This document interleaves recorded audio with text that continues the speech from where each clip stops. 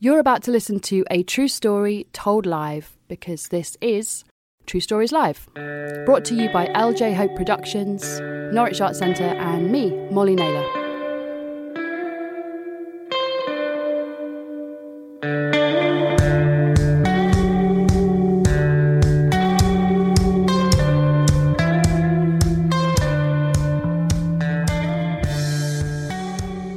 Please welcome Molly Farley.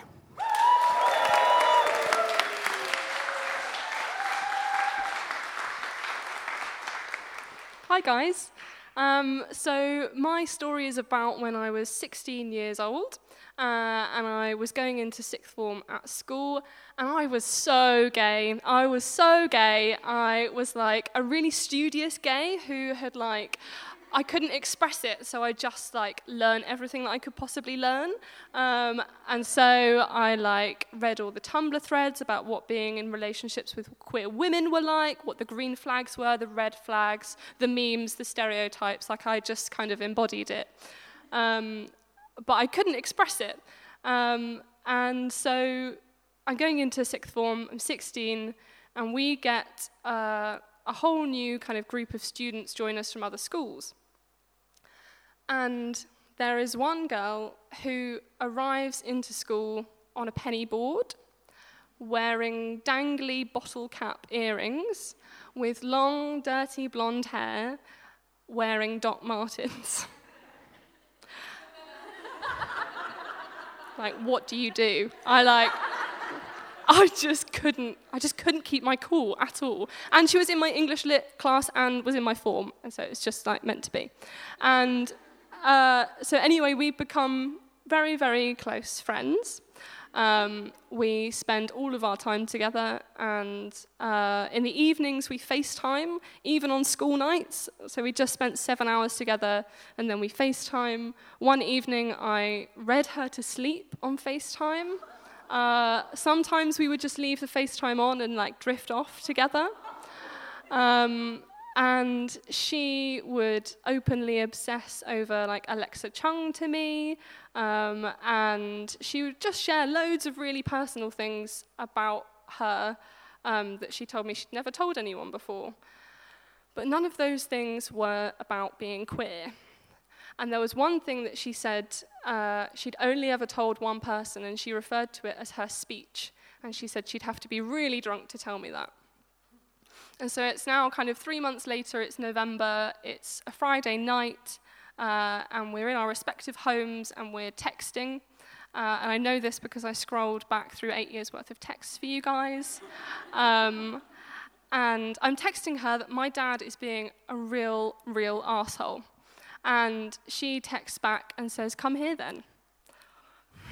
And so I was like, oh. So I replied and said, "Oh, it's actually getting a bit worse, I'm having a bit of a cry."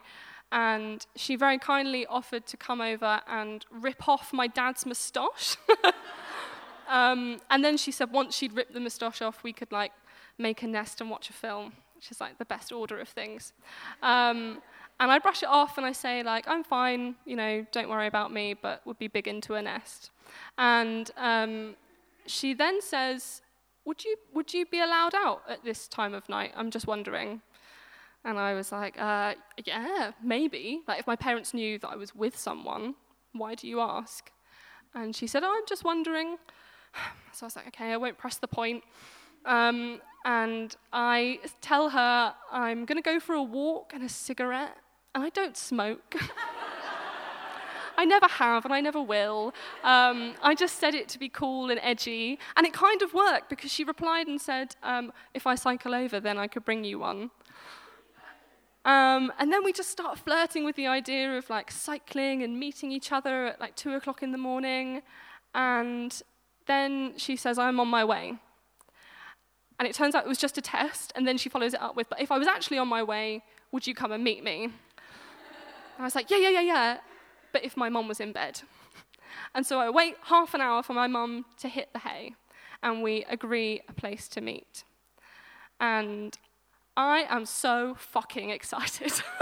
Like, this is the biggest thing it's insane. But I'm also terrified because I've got to cycle to meet her and it's pitch black, and I am really worried about being one of those like local news stories of like, girl gets hit by car, what an idiot, she wasn't wearing a helmet, she was wearing dark clothing, but I also want to look fit, and so I don't want to die, and so I'm kind of stuck. But I'm quite a sensible person, and so I decide no, safety first. And so I dig out a pair of 3/4 length neon green leggings that I definitely got from Claire's. And I whack those on over my jeans because it's cold and I need to layer.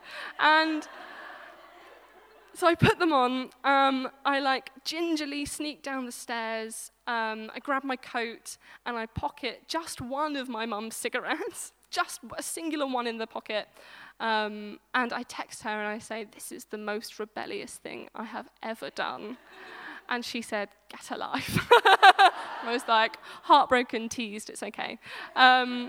And so I sneak round to the back door and I text her again and say, this is so tense. I'm unlocking the door that is like directly beneath my mum's bedroom. And I get out and I grab my bike from the shed and I start cycling. And then I need to brake for some reason, and I brake and the brakes absolutely screech, like louder than they've ever screeched before. And I stop to see if my like mum's light flicks on. And it doesn't, and I'm good to go. And I check my phone and she's already there and I've not even started yet. And so I absolutely pelt it there. And my only concern when I'm cycling, really, is that I'm really worried that with the way that I'm cycling, like my thigh is going to like snap the cigarette that's like in my coat pocket.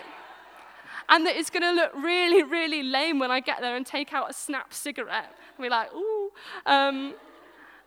And I do remember not feeling nervous at all. I wasn't nervous about getting hit by a car anymore. The roads were dead quiet. I was just so excited to see her. And then I arrive at the Viking ship, which is where we agreed to meet, which is exactly that. It's a replica Viking ship. And she is there sitting on the top of some stairs that are kind of at the top of the slope that leads down to the Viking ship. And behind the Viking ship is the sea. And I hate to say it, but the stars were so bright. There was no urban glow. It was just like absolutely beautiful. And I would be lying if I told you I could remember what we talked about, because I don't. But I remember she needed a wee, so she went down the slope, round the back of the Viking ship, and I just heard her go, oh, fuck! And she pissed on her jumper that was tied round her waist. And I just absolutely lost my mind laughing. And it was funny, but it wasn't that funny. But I laughed so hard because I was just so excited to be there. And I was just so thrilled. And I remember thinking that this will be the story that we tell people about how we got together.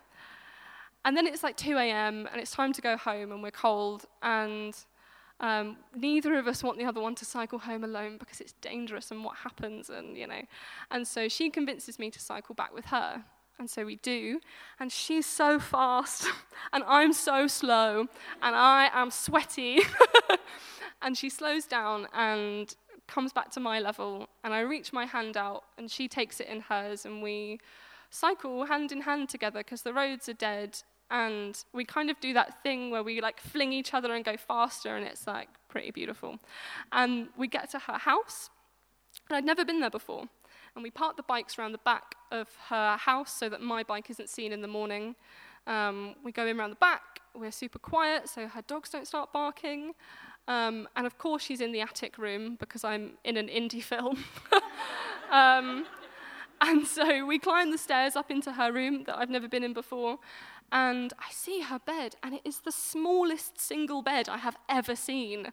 And I'm like kind of freaking out. And so I said, oh, I'll sleep on the floor, that's fine. And she said, no, we can share. And so my next conundrum is like, how many clothes do I take off? Because I'm a really hot sleeper. So I think I just take my coat off and I keep everything else on. Because, other than my shoes, of course, I'm not mad.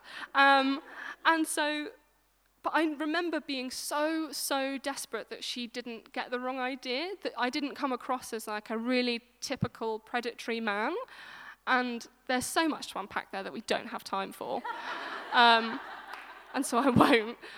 But she gets into bed, and so do I, and she faces away from me, and she kind of shuffles back and presses her body into mine, and I do the same.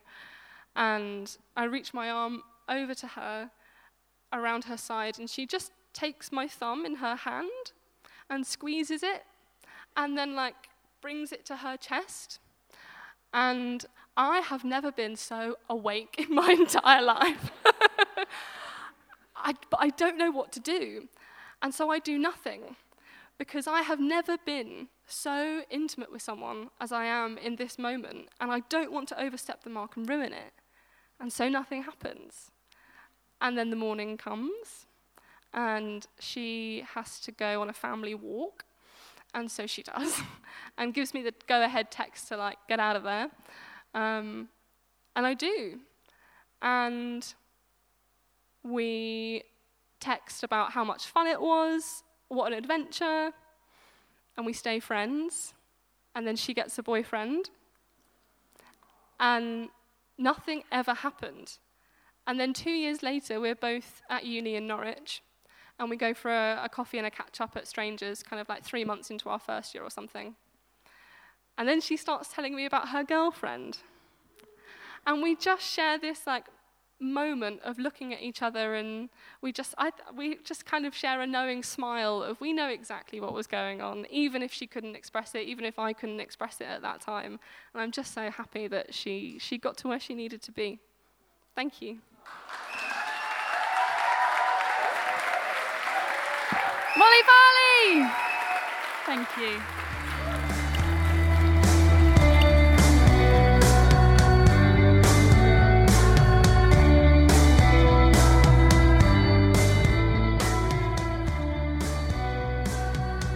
True Stories Live is a story show and story-finding project brought to you by LJ Hope Productions, Norwich Arts Centre, and me, Molly Naylor. For more information about all of the work that we do, head to our website truestorieslive.co.uk. We're super grateful to be supported by Arts Council England, Norfolk County Council and Writers' Centre Norwich.